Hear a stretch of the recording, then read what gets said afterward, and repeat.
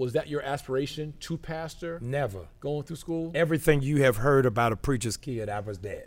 Yeah, I was all of those things. I'm breaking curfews, suspended, stealing my father's car, crashing the car, sneaking girls in the house. I was the PK your mother warned you about. I'm that guy. How to beat the trap. Hey, peace family, and welcome back to How to Beat the Trap. And guess what? I got the man in the building today. The man under the big man. I'll take it. My pastor, Dr. Jamal Bryant, Thank you, building. brother. I'm glad to be here. I finally made it. He made it. He made it I'm to the trap. Through the trap into the trap. Listen.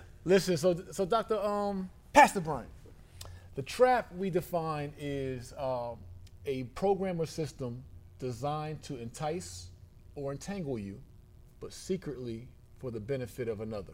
Yes. And so I've been bringing on amazing overachievers, blessed people, entrepreneurs and influencers who have been able to circumvent, beat, or plow through some of America's most infamous traps. Yes. Such as the college trap, Yep.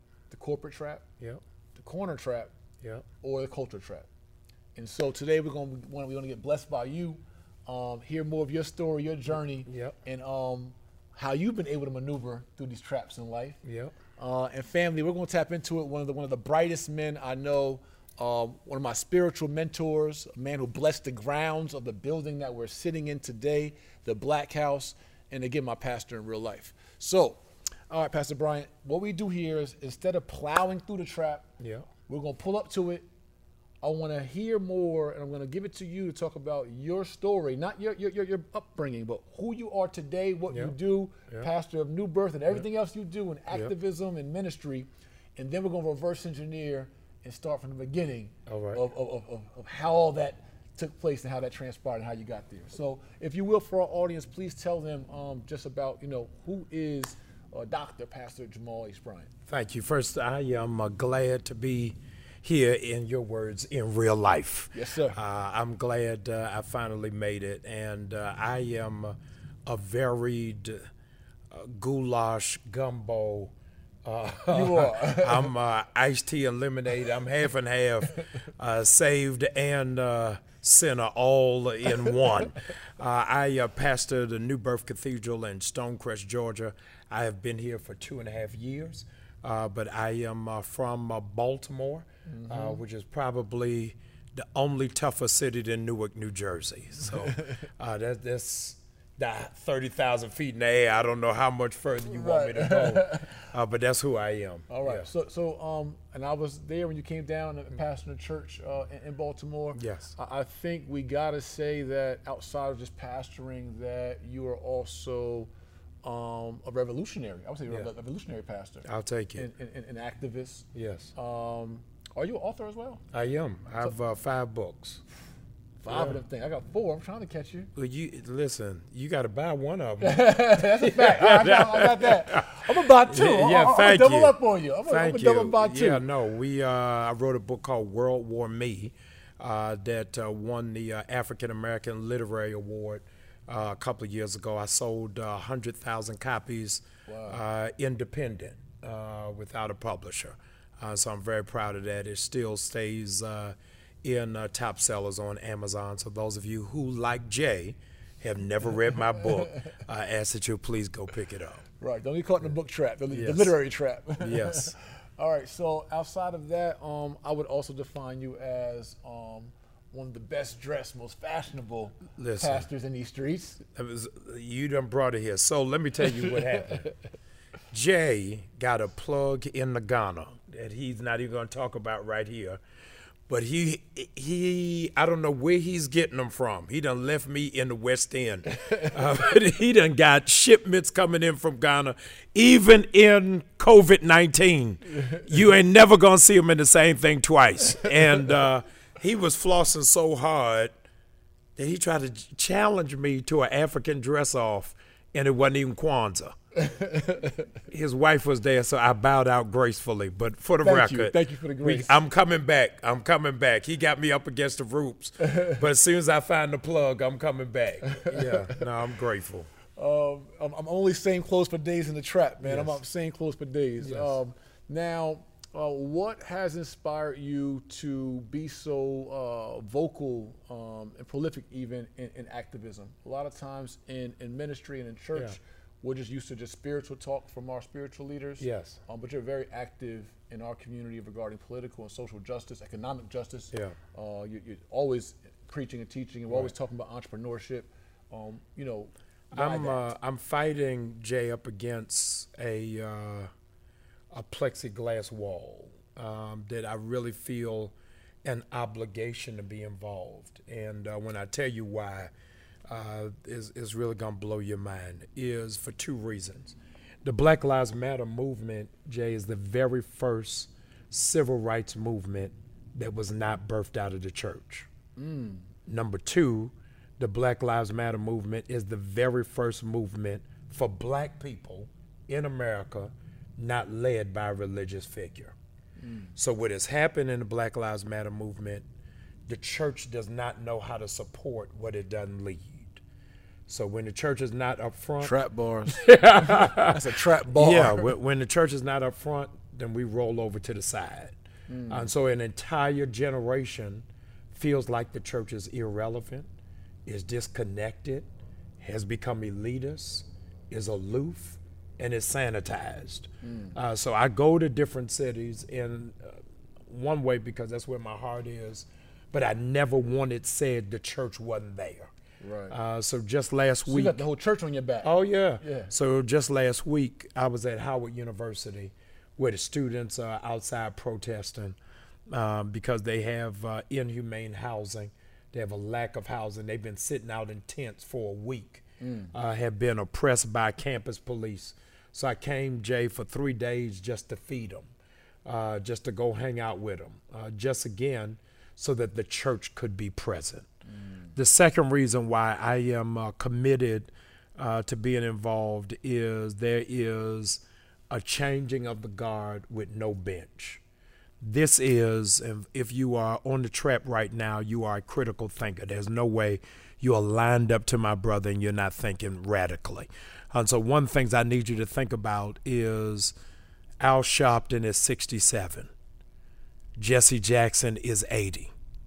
The Honorable Louis Farrakhan is 83, 84. Or more. You might be Let's say 84. This is the oldest black leadership in our history.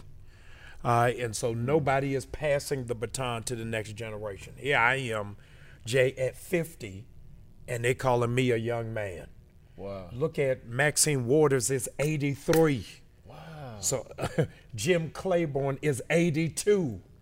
So those who are operating in leadership for our people should be in retirement. Right. And I don't mean that negatively. I'm not throwing shade. I'm saying historically, those who are coming out of the AUC, those out of North Carolina A&T, and those on the corner, there's not been a revolution that is not led by young people. Thanks. So the reason why we're not seeing revolution, but we're seeing really stagnation, is we've not made room for the next generation to come through. And so look at Hugh and I are transplants to Atlanta, right? And John Lewis, rest in peace, died last year. And John Lewis died at 82, drum roll, with no successor. So the person who comes behind John Lewis in Congress is older than me. When John Lewis was a youth leader. So it's so critical that we galvanize and mobilize. John Maxwell said, there's no success without a successor. So if you're not training somebody to take your place, then you're already failing. Wow. And so I'm really out here to do two things. One, so that this generation knows the church sees them, hears them, feels them, and is walking with them. And two, to sound the alarm that we've got a responsibility to lift up another generation to take over, not to intern. Well, you know, it's interesting because that's sound not just business practices, Yes. right? Having a successor Yes. and a legacy plan. Yes. But it sounds community and family practices. Yes. Right? If I'm the patriarch of the family, the leader of the family, Yes. it's only right that I have a will in a state, in a trust, or Yes. some kind of estate plan Yes. for what happens to all the assets that we've built over the years. Who's going to carry on that torch and maximize and optimize this as I get older and should want to retire Yes. so I can enjoy some parts of my life with all the hard work and fruits and labors that I poured in. Yeah, I am the evidence of the absence of succession. I took over one of the leading churches in America, not Black America, in America, late Bishop Eddie Long. And they had to go through an interview process of 135 people because there was no succession plan. And so what it is that you're talking about in terms of business really impacts every area of the culture. Most businesses, and I'm preaching to the choir, most Black businesses never go beyond second generation. The children not interested, don't want to do it, Right. don't value it. Weren't prepared or equipped, and so they squander it. And so legacy building that you practice is not just business, it is African, it is family.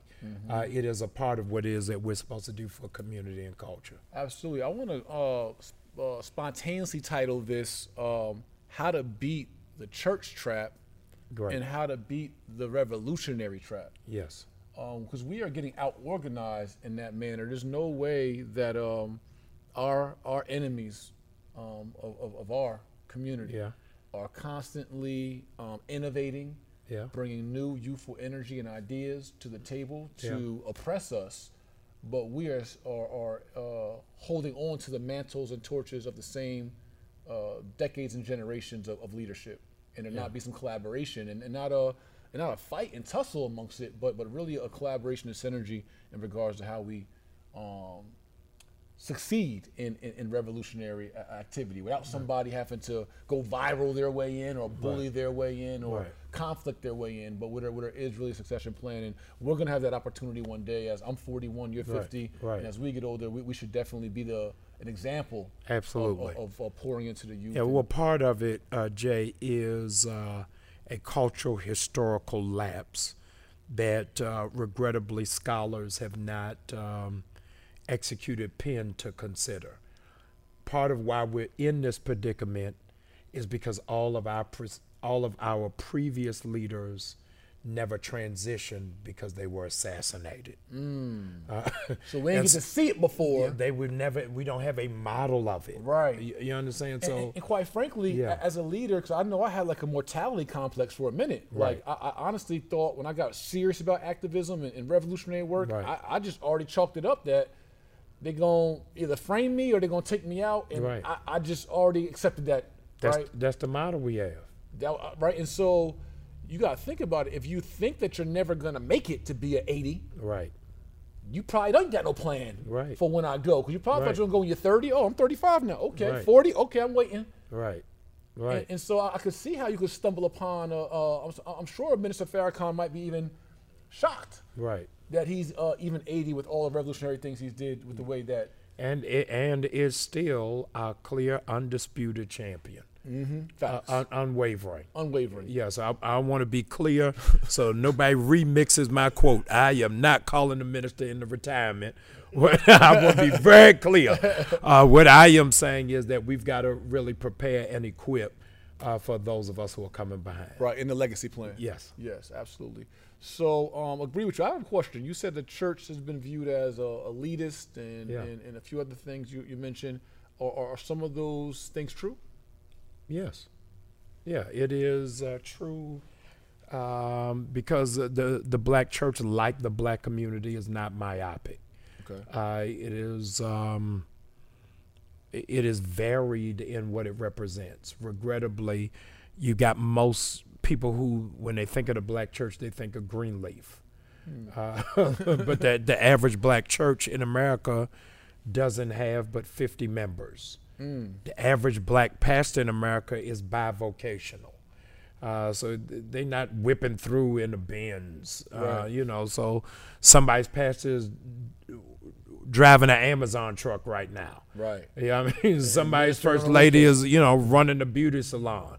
And so we've got a perspective of ministry that is tainted because of mass media that doesn't give the evidence. And I want to say this, is you cannot base leadership on exposure.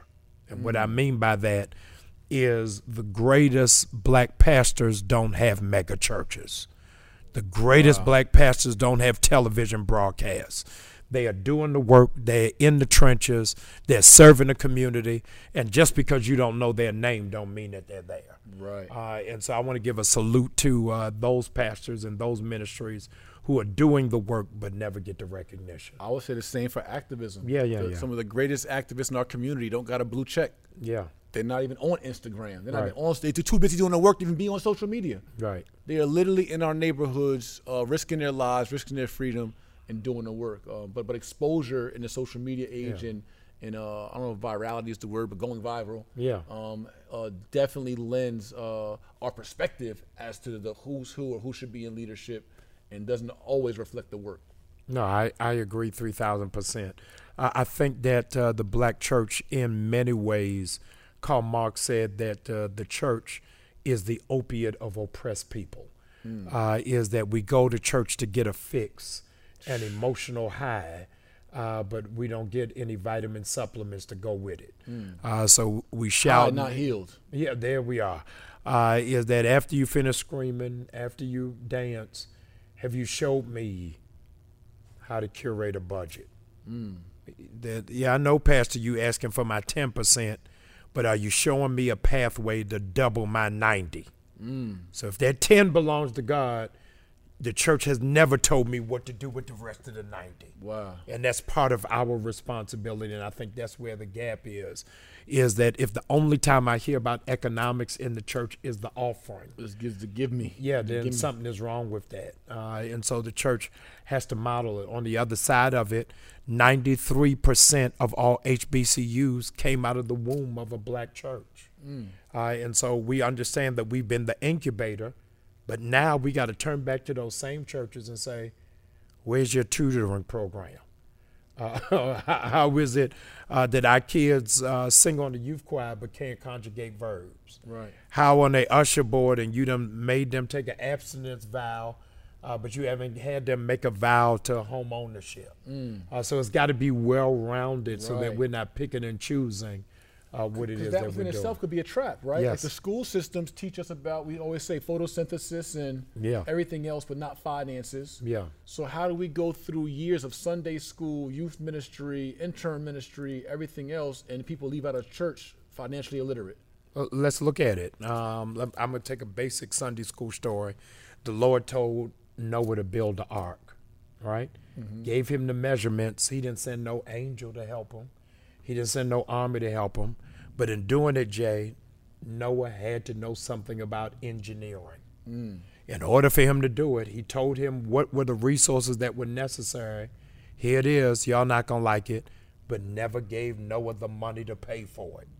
He had to figure out how to do it. You understand? Noah had to fund that thing. Yeah, he then had to mobilize a family that was not interested to help him build. And nowhere do we ever see Mrs. Noah pick up a hammer. Nowhere do the sons pick up a nail. Does a wife pick up a nail, but the sons help to build it. They are building a business. And for all of you who are entrepreneurs, Noah never knows whether it works until it rains. Wow. What is amazing is sometimes you have an idea for something. You have a concept for something, but you do not know the floatability of that idea until you're in a crisis. I told the church yesterday, Jay, that in the pandemic, you're going to love this, 131 people became billionaires. Jeez. In the pandemic, 131 became billionaires. Of them, you got Kanye, you got Rihanna, you got LeBron, you got Tyler Perry. Our responsibility, yours in your lane, mine in my lane, is why all of the ones who became billionaires in our community did it out of entertainment. What is the business model that says for us, you can still amass this wealth, without being on a stage. That's a fact. That you can still do it. And I think that that's part of our responsibility, is having economy without notoriety. So whenever it is that I'm traveling in different spaces and I'm in all different orbits and universes, and I hear for a nonprofit like the Legacy Center, like New Birth. If you've not given to either of those, please do that today. But if I hear about a donation to any of these nonprofits, and I hear it was an anonymous donor, I know it wasn't black. Immediately. Because if we give, we want a room named after us. Right. We need a plaque up front. Can you move to the place of economy with anonymity? That I'm going to let my money speak for me. That I ain't got to raise up the volume of who I am for the money to make it do what it do. Right.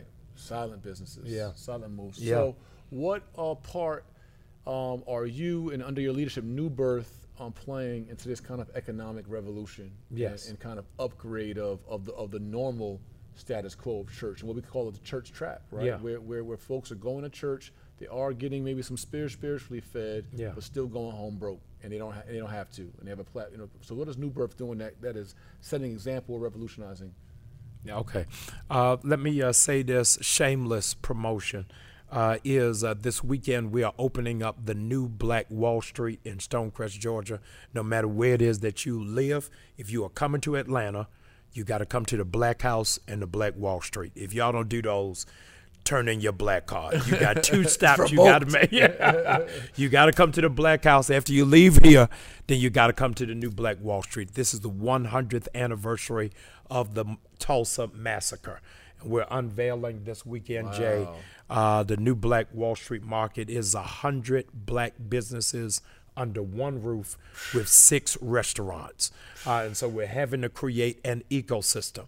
I came into a partnership with an amazing black businessman by the name of Bill Allen, and coming into agreement with him to do it.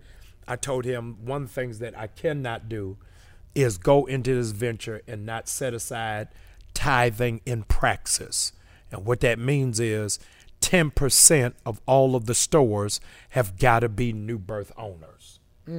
If they are not prepared, then I've got to take them through a battery of systems that equip them to let them know how it is that you do it. So that's how it is that you have a store in there.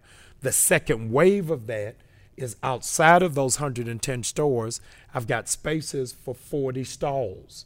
Because some businesses, as you intimately know, I'm prepared for 5 days a week. Right. I'm prepared for 7 days a week. So what happens if I just want to do weekends, or I want to do on consignment? So I partner with you, Jay. Look, I'm at the church, but I need you to help me sell these T-shirts. Give me a space over here to do it. So how it is that we do what Kwanzaa teaches us in cooperative economics. And what that looks like. So that's one way that we're doing it. Second way that we're doing, in the pandemic, we have fed 800,000 black families in 19 months. That's nearly a million. We on the road to 1 million. And so every week I'm giving out this food, and it dawned on me, New Birth is the largest black land-owning church in America. And I'm having people pick up food. Y'all ain't gonna believe it, but I haven't been growing any. Controlling the food. Yeah, I can't talk about revolution, and we are not monitoring what it is that we eat, what it is that we consume, what it is that we grow. So we've established what we call the Garden of Eden. And it's one of my most exciting projects because we're teaching young people how to do horticulture and agriculture. So our elders who are from the real dirty South, right, are teaching them how to do it and how to move through it. The third thing is I am trying to move our church to be a solar farm, which helps us to safeguard our ecological footprint. It is going to lower the utility bills of those within the radius of the church, and about 100 people who live in close proximity will have no bill. And so what do you do now that you have that extra discretionary income? And so we're moving in some unconventional ways to try to make an impact. Yeah. That's awesome. Family, you hear that? This is And, for me, I teach in the streets in the corner class. It's inspired by Christ, right? Jesus taught in the streets, serving those least amongst us. This is real servant work in real life. When you talk about this ain't a digital Black Wall Street. Right. Everybody done launched all kind of digital Black Wall Street theories, Black Wall Street programs. This is a physical market with over 100 stores and several restaurants that we can visit right here in Black Mecca. And it's not church. So I gotta underscore this. So in the new Black Wall Street, we got a cigar bar. In the new Black Wall Street, we got a jazz club. In the new Black Wall Street, we got a winery. And I'm saying all of that to you because I didn't want y'all to think we were just selling holy oil and prayer cloths. But it is everything that represents all of the nuance of Black culture. That's awesome. So we got Black Wall Street here. Our church has fed nearly 1 million families throughout the pandemic. We run it up on McDonald's. 1 million sold. Man. And has been innovative enough to also, I'm really big on land and agriculture right now because we talk about Black Wall Street and independence.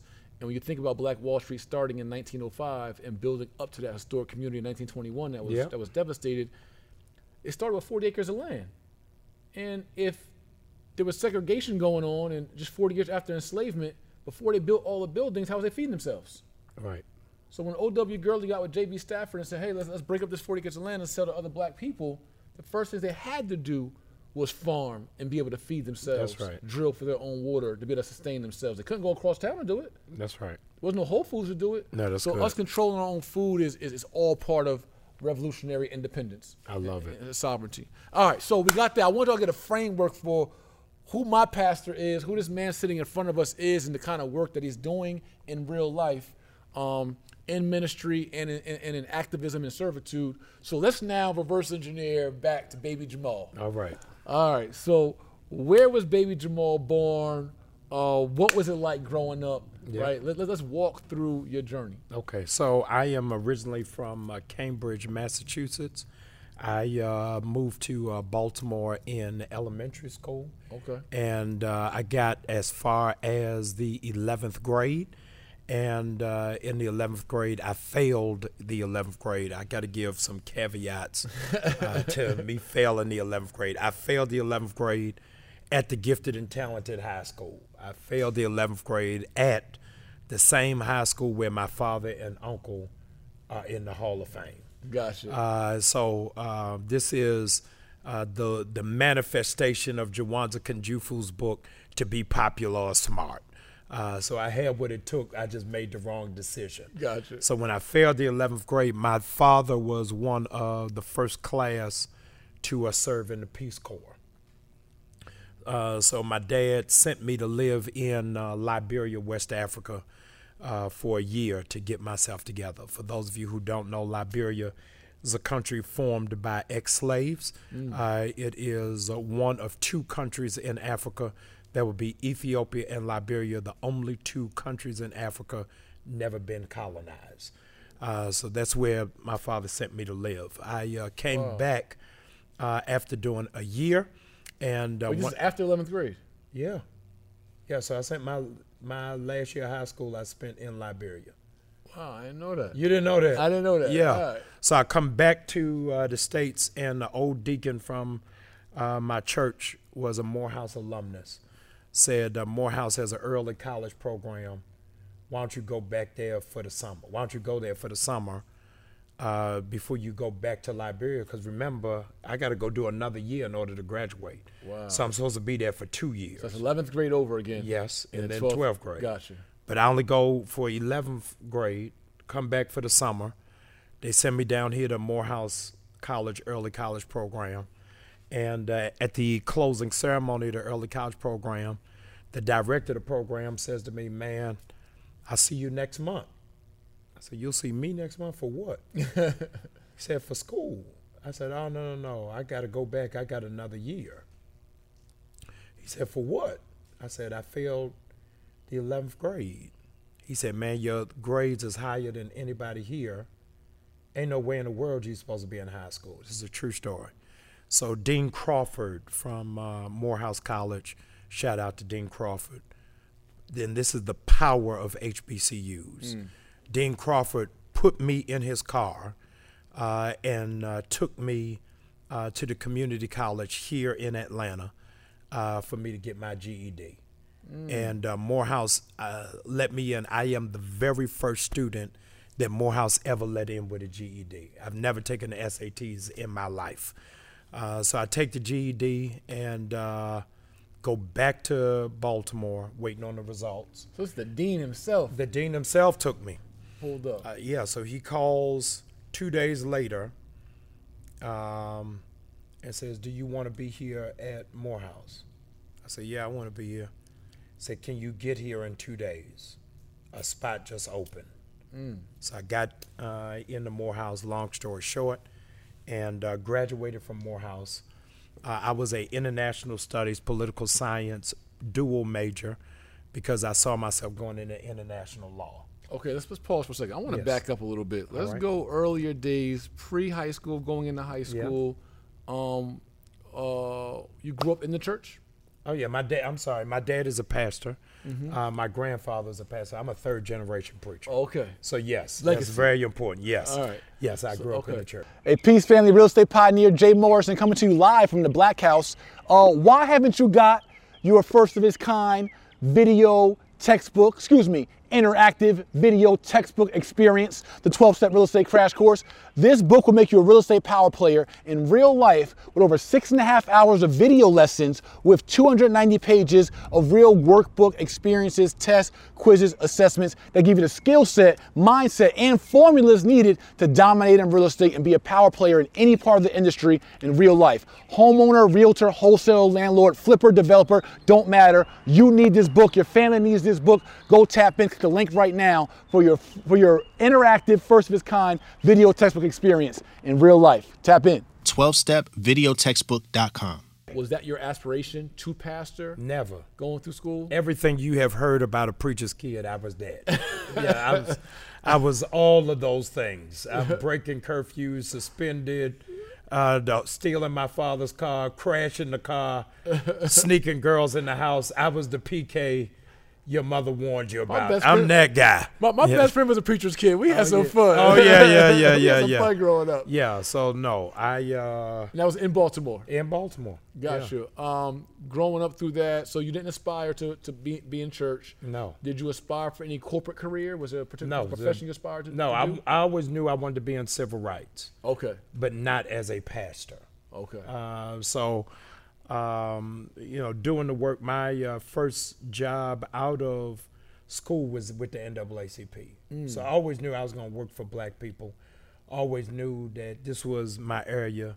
I just didn't see myself as a pastor. Gotcha. Yeah. So growing up in Baltimore, coming through the church, PK, pastor's kid. Yes.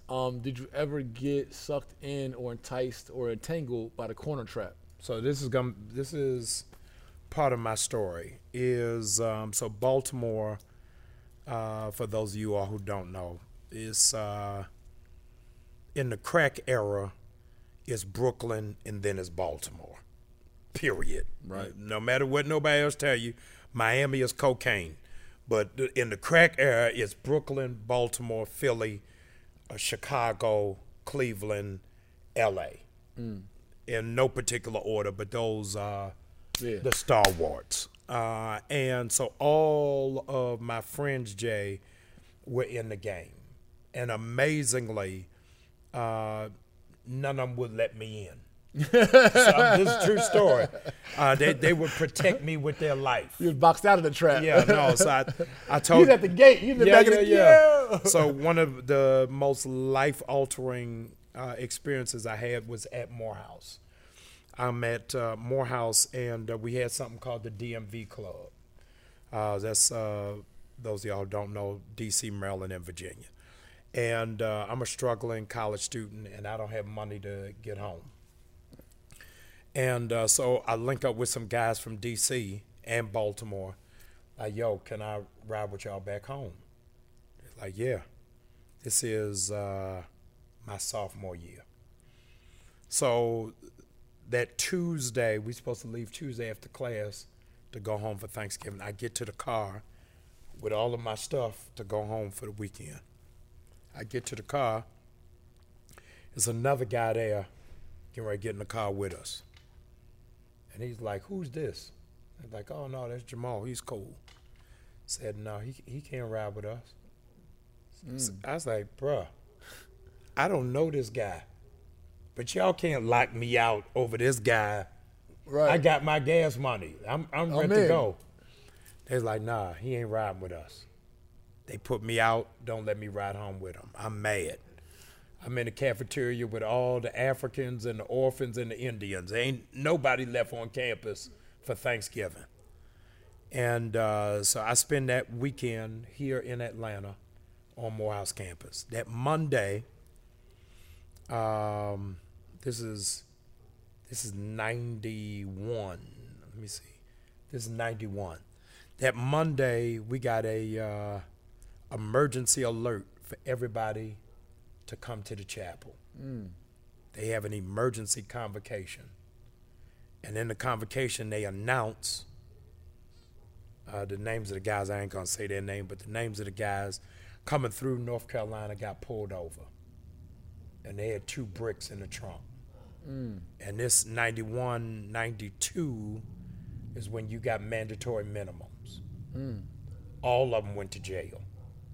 Every person who was in that car went to jail for 4 years. And I didn't make it. I didn't get in the car. I broke down crying in the assembly. I know you did. Knowing my whole life could have been altered. But part of my testimony on the grace of God is, I got to say this, is that people in the game saw my gift and covered me. Even when it wasn't even necessarily about selling or distributing or possessing, they wouldn't even let me in. You know what I'm saying? I'm not a preacher. I'm not leading no march or nothing. But them guys, you're a teenage kid. I'm a teenage kid, and those guys really covered me and kept me out of harm's way. And so, shout out to everybody in Baltimore, Murphy Homes. Thank you. Awesome. All right, so cool. So you graduate and you said, oh, yes. Morehouse. Yep. So I'm getting ready to graduate. Again, this is a HBCU story from the 90s. It wasn't no email alerts. You had to go into administration. They have a list of people who are graduating. And Jay, I'm not on the list. I don't know what's wrong. I'm not on the list.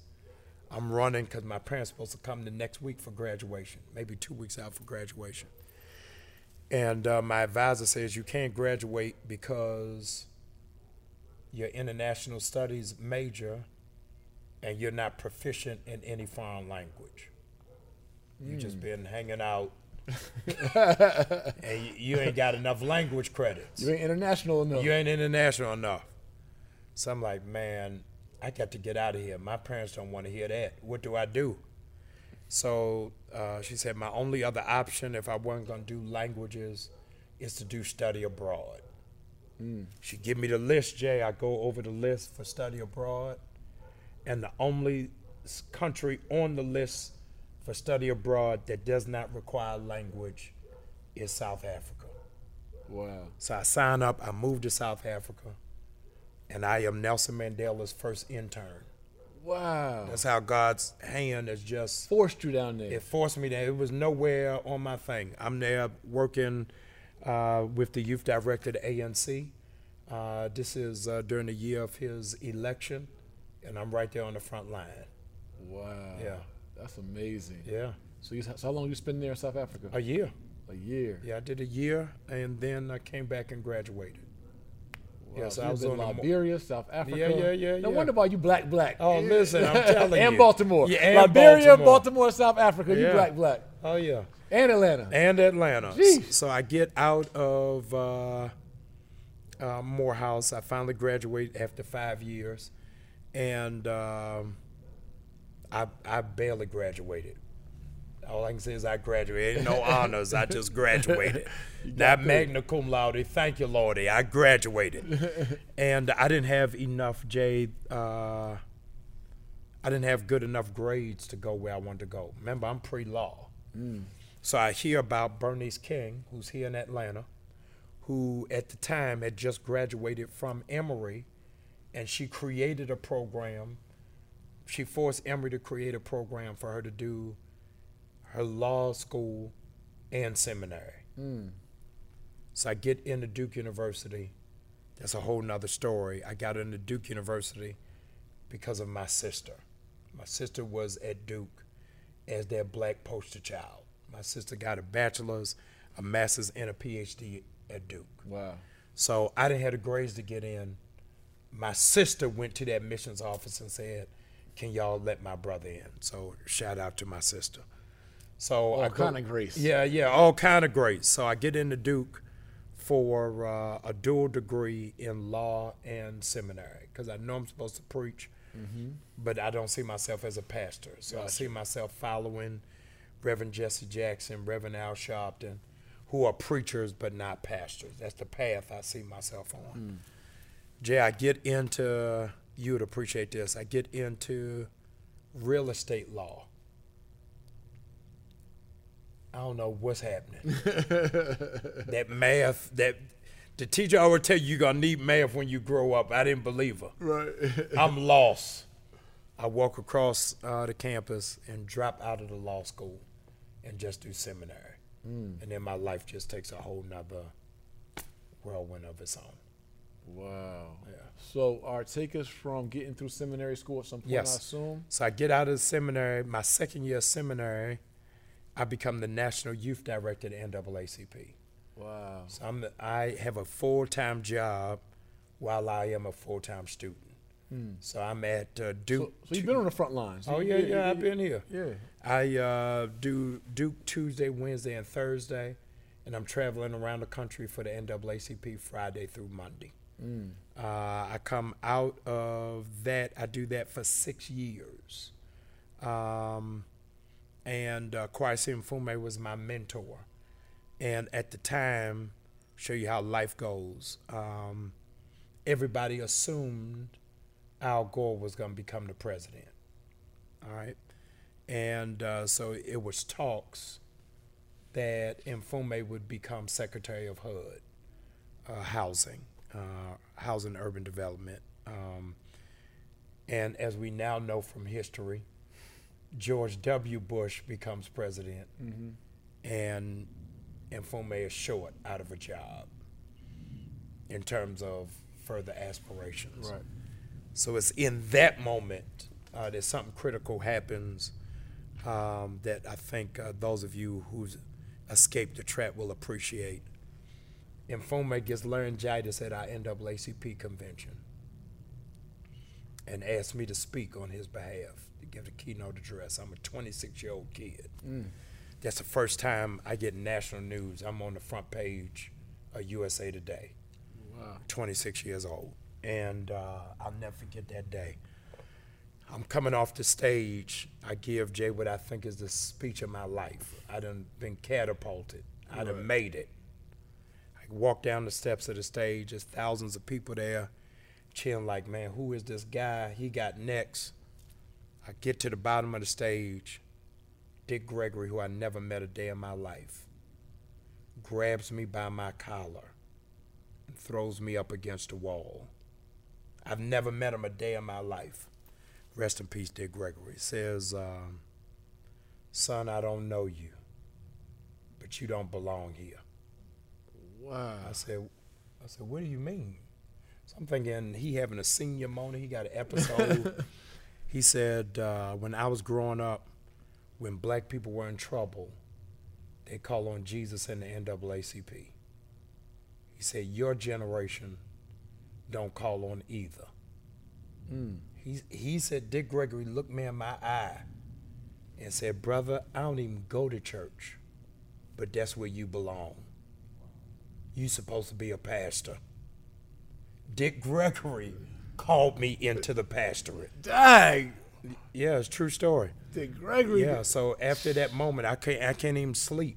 God used Dick Gregory to God call you used Dick Gregory to bring the church. And let me say, as an aside, Rest in power. yeah, I started a church in Baltimore called Empowerment Temple, based off of the words that Dick Gregory gave me to empower the people, that they would be able to see God and be socially active. And Dick Gregory, to his credit and to his integrity, Dick Gregory came my first Sunday that I pastored. And his family tell you he was not a church-going guy. Wow. Ernestine and I had the luxury of seeing him perform at a comedy show before he passed here in Atlanta. We sat front, a small little venue. Yeah. We sat front row and got to watch Dick Gregory, I'm talking about 5 feet from me, just go in on stage. That was an amazing experience. Yeah.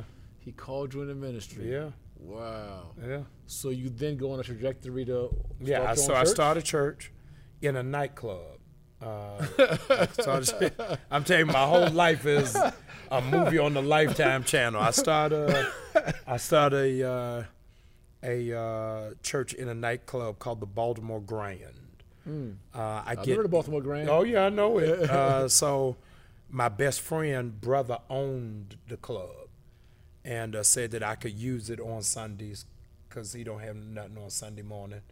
We just had to come in early Sunday to clean it up.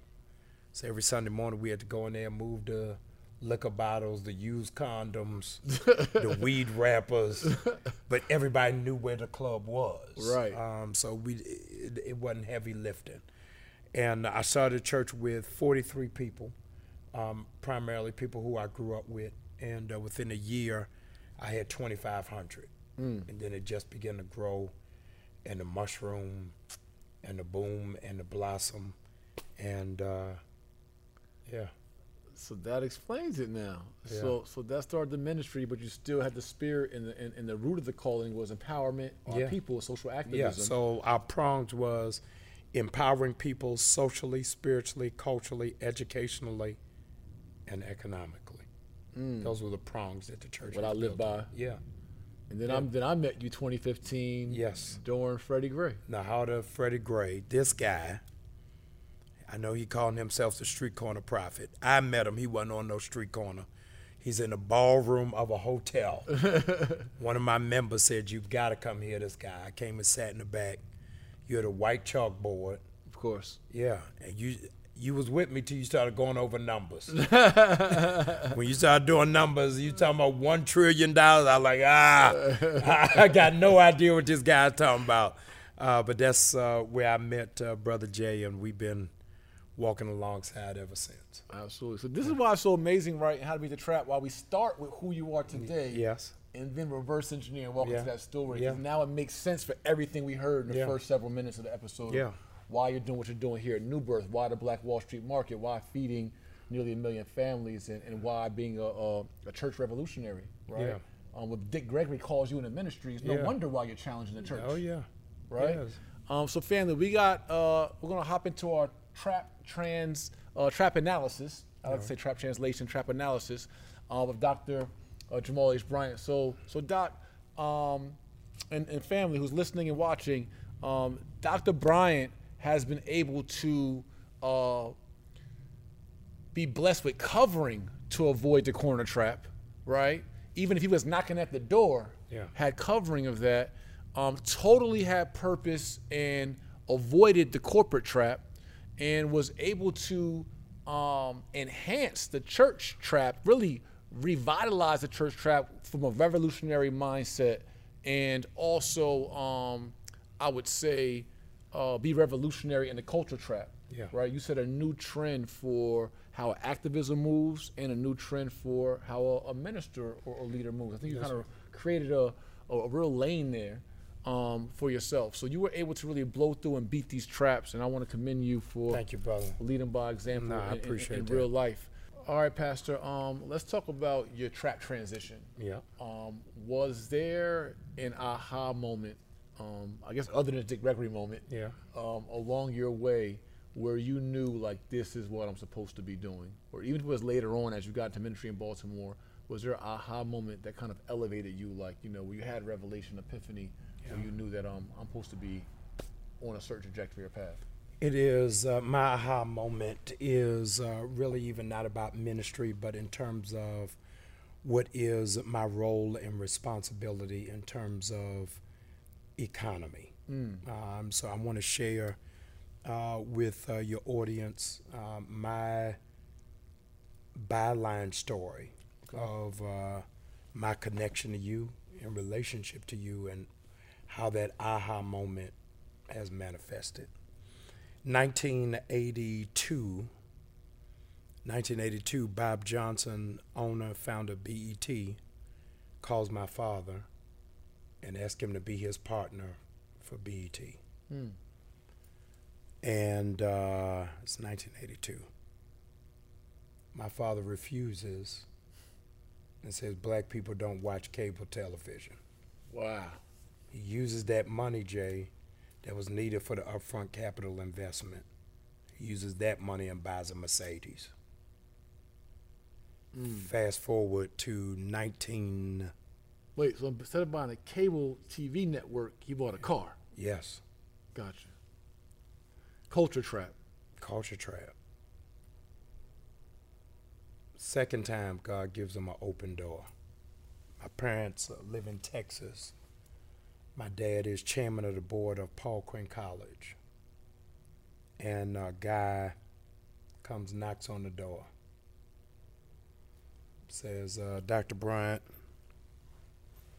I'm getting ready to publicly trade this company, but I need a minority on the board for us to go through FCC regulation. But in order for you to be on the board, you got to be an investor. My dad says to him, no, I ain't investing in that. Nobody is going to get on a plane where there's no seat assignments, where the flight attendants got on khakis. Southwest Airlines. This is 1992. It's the second time he done missed the family being a billionaire. You done missed 2 billion. Oh, no, I got 3. Okay. The third, my dad is Bishop of West Africa. And a company comes to him, says they want to buy some of that land in, again, Liberia. It's some little church that ain't even the size of this room. Nah, we can't sell this land for no company. That company you may know now as Goodyear Tires, whose main now plant is in Liberia. And they were looking for where to build the headquarters. So 3 distinctive times our family was online for a billionaire runway, and it got dismantled because of the trap. I say that to say that when we talk about the trap, I don't want you all to think just in terms of drugs, nor do I want you to think just in terms of poverty, but I need you to think of the trap in terms of mind frame, in terms of mentality. Both of my parents have doctorate degrees from Boston University, so highly educated people, but didn't know how to make shrewd decisions that would shift the trajectory of my life. Now, I don't know, I'm telling y'all transparently, I don't know if my parents had become billionaires if I'd be sitting in this chair talking to Jay. I'm telling y'all the real. I don't know if God could have trusted me to do ministry. That's a fact. Yeah, I would have been at the equestrian center right now. And so, you know, everything happens for a reason. But I say that to say that when you're curating generational wealth, you have to realize every decision you make is going to impact your children and your grandchildren. So now I am more open and accessible to opportunities. So yeah, those experiences are great. Sometimes, and I've seen this through this podcast experience, speaking of different just entrepreneurs and just people, that a lot of times the things we miss out on really built us up for something later. Always, actually, not even sometimes.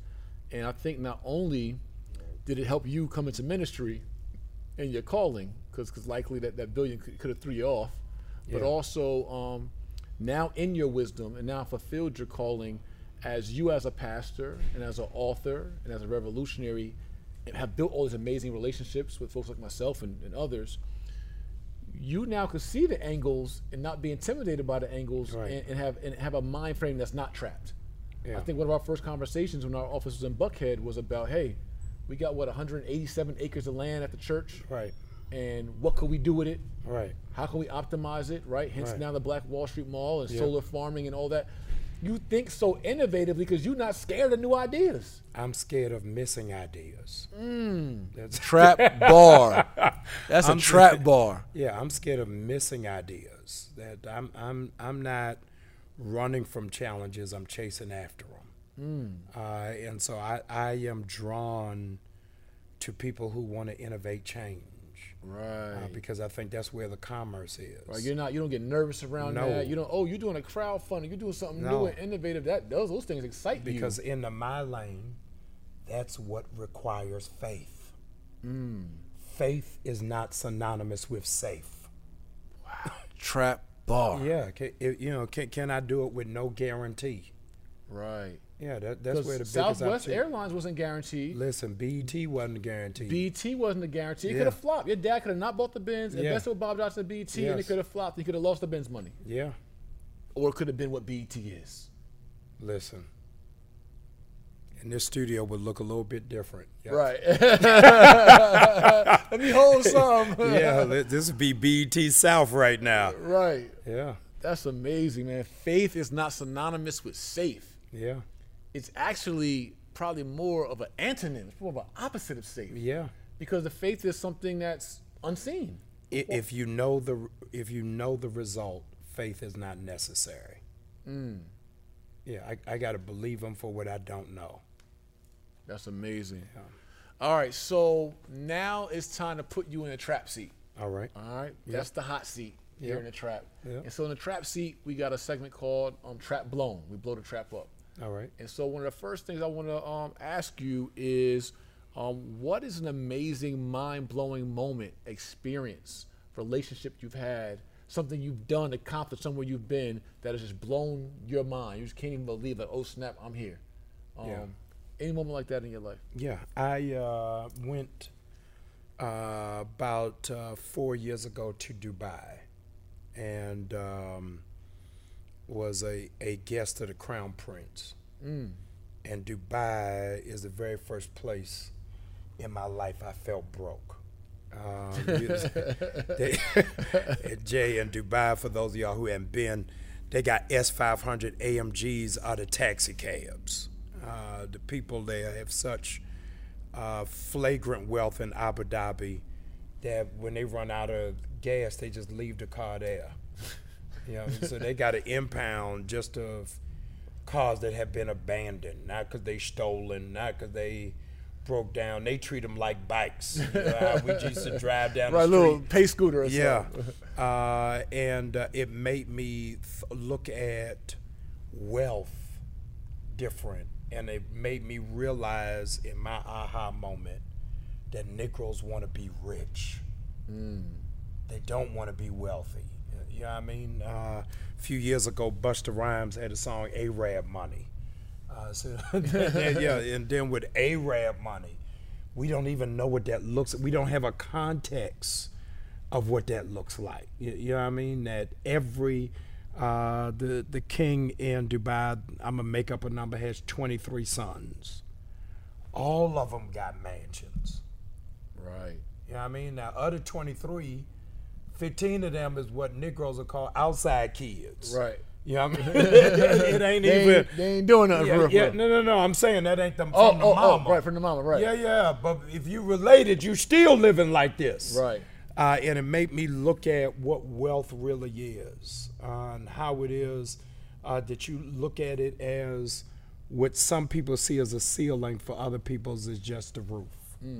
And so I wanted to change my mindset. George Frazier said if you hang out with 5 broke people, you're going to be the 6th one. So I had to change my circle of environment because I didn't want to be preacher rich. You know what I mean? I don't want to be preacher rich. I don't want to be Negro rich. I want to be wealthy enough to have impact in different nations, different bank accounts. You got to ask yourself, why is it that Negroes only vacation in July and August?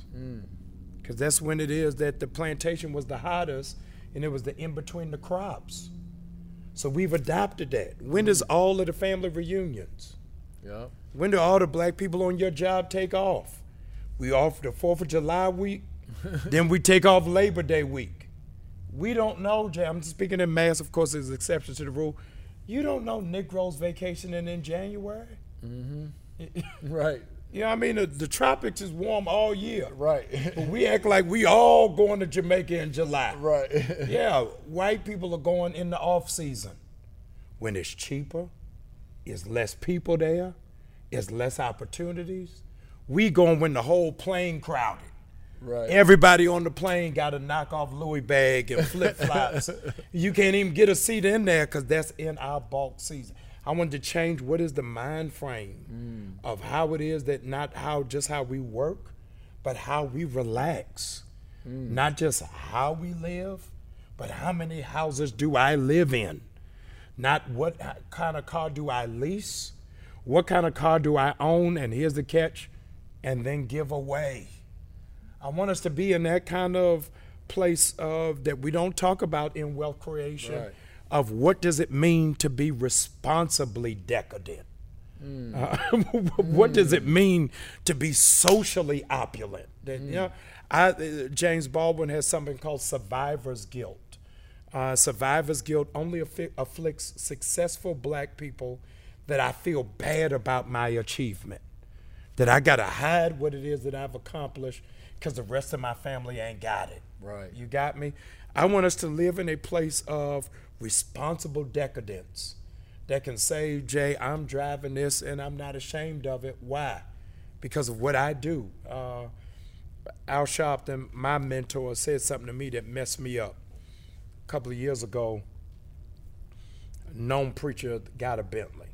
And let me say, for the Baltimore people who get ready to blow up my spot, I had a Bentley.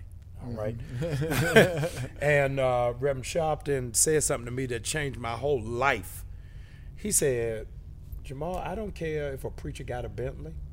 What I care about is where does he drive it to? Will he drive it to the march? Will he drive it to City Hall? Said, my issue is the preacher in the Bentley that drives just to the gated community and won't come out. He ain't outside. Listen, and that freed my level of thinking. And so we don't know anything about responsible decadence. Black people like nice stuff. Facts. Yeah, for you to be in the game don't mean that you got to use black soap and burn incense. You can be in the game and have a full spa day at the Intercontinental, and that don't make me any less revolutionary. Right. Yeah. Right. But where is that Terry McMillan balancing act of knowing what that looks like? And I want us to be able to know it's not either or. For you to be conscious is not a vow of poverty. Right. For you to be responsible to your people, that you don't get extra credit when your children don't have a will and an estate. Right. For being extra broke. Yeah, for being extra broke. And I think that our generation has a responsibility to be responsible, to model that you can have both. Right. Yeah, I think a lot of times we always say either or as opposed to in addition to. In addition to. Right? Yeah. Why can't we have both? Yeah. And more in abundance. So, all right. So I love that. Boom. Trap blowing our mind there. And also give me, this is where you got to blow yourself up a little bit. All right. So what is one experience in your life that is regrettable, that is embarrassing, that is even shameful, or something you say, you know what, if I could have that decision back, if I could have that moment back, give me that one back. That wasn't it, Jamal. Yeah. I've been divorced now for 12 years. And before I got divorced, my ex-wife and I were going through a rough time. And I built her a very lavish residence. Okay. Opulence. Yes. And we had moved into it. I want to say we went in it a month before I got served divorce papers. And so a month later, Jay, I'm sleeping on the couch in my parents' house.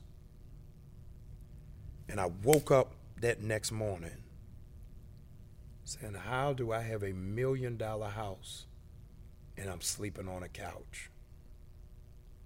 And all of my equity, all of my assets, all of my investments, all of my savings was in that.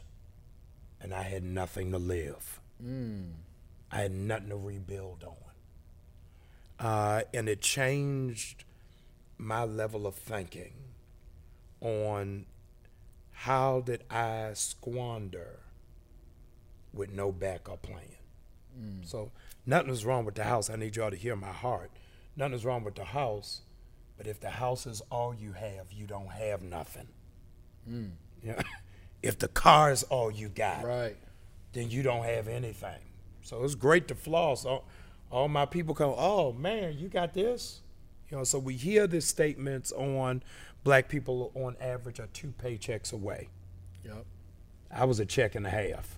Right. You know what I mean? So once that is moved out the equation, can you still sustain? Can you still function? And I couldn't. So one of my mentors, Bishop Ingram, said something to me years ago that I never took hold to. He said to me, a business principle, don't let your PR outweigh your production.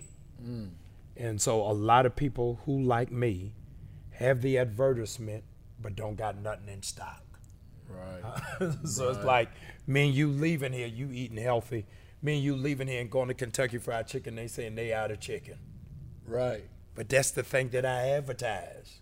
Chicken all day. Yeah, now they got some mashed potatoes. Right. But ain't nobody going there just to get sides. Right. And I had put all of what I had earned, saved, On and display. built on display.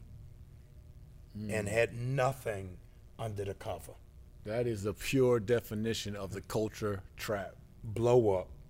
where we put it all out, and then a lot of times we think, well, I can always make it right back, right? Yeah. I can get it next week. I got a play coming. You can't. And I did the same thing. Yeah. I was making $70,000 to $130,000 a month in real estate in Right. the mid 2000s before the crash, and so I was spending it as fluidly as I wanted to because my operation You was knew you was clicking so getting it much. back. Yeah. I never knew that it could come to a direct halt. And now the cat. That's what happened to a lot of people in this pandemic. That's what happened to a lot of people in this pandemic. People found out what your job thinks about you. For the very first time, you were, in fact, typecast as non-essential. Oh, you don't need to come in today. We got it. We'll figure it out. Disposable. Yeah. Yeah, to have that wake-up check. Having you is a luxury. Listen. Yeah, so that's it's a wake-up call for a lot of Right. people. So a lot of times we overpay on vacations, overpaying in our cars, overpaying and overspending in our lifestyles with the anticipation that our future earned revenue, future investments, future income is what's going to sustain us should it be. And it won't. It will not, sir. You'll find yourself on the couch with $1 million Man, home. listen. Yeah. True story. I appreciate that. I appreciate that. And so I'd like to go to our last segment of the Trap Sheet, which is our Trap Cheat Sheet. All right. And a Trap Cheat Sheet is if you could speak to a young entrepreneur, a young community member, a young minister, or someone even looking to get into revolutionary ministry as well, to your younger self or someone up and coming, what is a message that or even someone with this particular culture trap? Yeah. What is a message that you would give them in Easy. regards to a cheat sheet to Easy. avoid that trap? The cheat sheet, I'm getting ready to put you on game. Here it is. Okay, here it is. Find a remote control mentor. A remote control mentor is a mentor whose number you don't have, who you do not have access to, but whose life you can watch, stalk, model, emulate, and replicate. So people need to know this. My remote control mentor is Diddy, because his money does not come from music, but his name does. So he has built an entire Trap fortune. bar. Yeah, he has Trap built bar. an entire fortune. Here it is on something that is not in alignment with his gift. He has no idea how to make vodka. He has no idea how it is that you operate in those tentacles.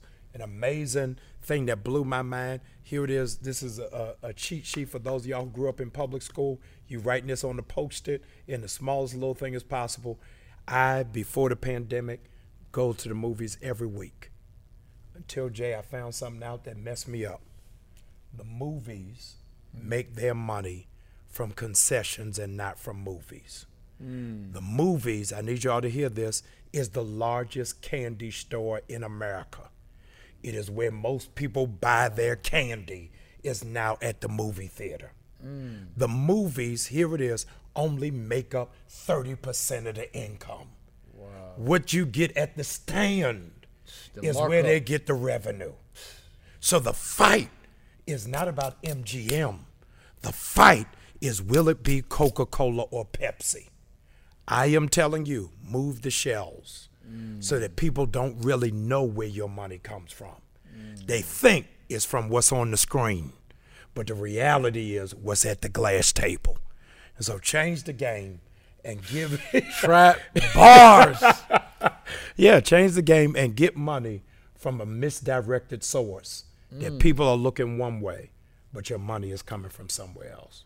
Man, that's amazing. And the Diddy example was perfect. Like, he made his name through music. You know him as Diddy, as Yes. Love, as P. Diddy from music. But the leverage of his name and the relationships he's Yes. built and his brand power. He has allowed not him to- produced an album in 15 years. Wow. In 15 years. Diddy is the largest party promoter in American history. So he got you in the party, watch this, and never sold you a record. He sold you bottle service, Concession. because that's where the money is. Got Yeah. you bopping to the beat. Yeah. The They cigar- not cigar glass in making, your the hand. club owner would tell you the money is not made at the door. It's at bottle service. That's a fact. So now he don't have to buy out the bar when he owns what they are stocking on the shelf. So it's pimping at a whole nother level. Yeah. In real life, we Yeah. appreciate that. So, Pastor Bryant, please tell everyone where they can follow you. Yep. Anything you got up and coming, the Black Wall Street. New I Birth, desperately all that. need you all to come to Black Wall Street. We will be open this weekend. I don't know what weekend you're watching it, but whatever weekend you're watching it, we are open. As that you will please come out, hang out with us, support our black vendors. Let's enlarge the ecosystem. And then after that, for all the money that you spent at Black Wall Street, come to New Birth Missionary Baptist Church and pray for forgiveness that you spent more than what you saved. Is there a website or Yes, address they can follow Black Wall Street? Yes, newblackwallstreetmarket.org, newblackwallstreetmarket.org, and newbirth.org. Awesome. Where can they follow you? I am on all social media, Jamal H. Bryant. If you don't see the blue check, then it ain't me. There you go. Appreciate you, Thank my you, sir. brother, Love my you, sir. pastor. Love you Absolutely. too so much. Family, this has been another great episode of How to Beat the Trap. Listen, Pastor Bryant just locked in and dropped some trap gems, and he was smoothing through the trap at first. Then at the end, he just burnt it down. Right? So you guys, thank you all for subscribing. Make sure you share this podcast. There's all kinds of words in here on how to beat the culture trap, how to be a revolutionary, how to beat the church trap, right? How to beat the corporate trap. All that you can get in this episode. Make sure you subscribe and share, and I will see you next time on the next episode of How to Beat the Trap in real life. Hey, peace family, it's Jay Morrison, co-founder of the Legacy Center here in Atlanta, Georgia. And I want to invite you all to be a virtual member of our building, our Class A office space, also known as the Black House. From anywhere in the world, you can house your business here in Atlanta, Georgia, and have your virtual address be our address. Get your own suite number. You also can get our virtual notary services, our virtual receptionist services, have a telephone line for your team, and get access to our meeting rooms, conference rooms, and get 1 day per month to actually visit our building and house your business here in real life. Family, this opportunity is just $40 per month or $300 for the year. Super discount for you to be able to have a Class A office space, house your business address 2 miles from Tyler Perry's studio, 5 minutes from the world's busiest airport, right here in amazing Atlanta, Georgia at legacycenter.com.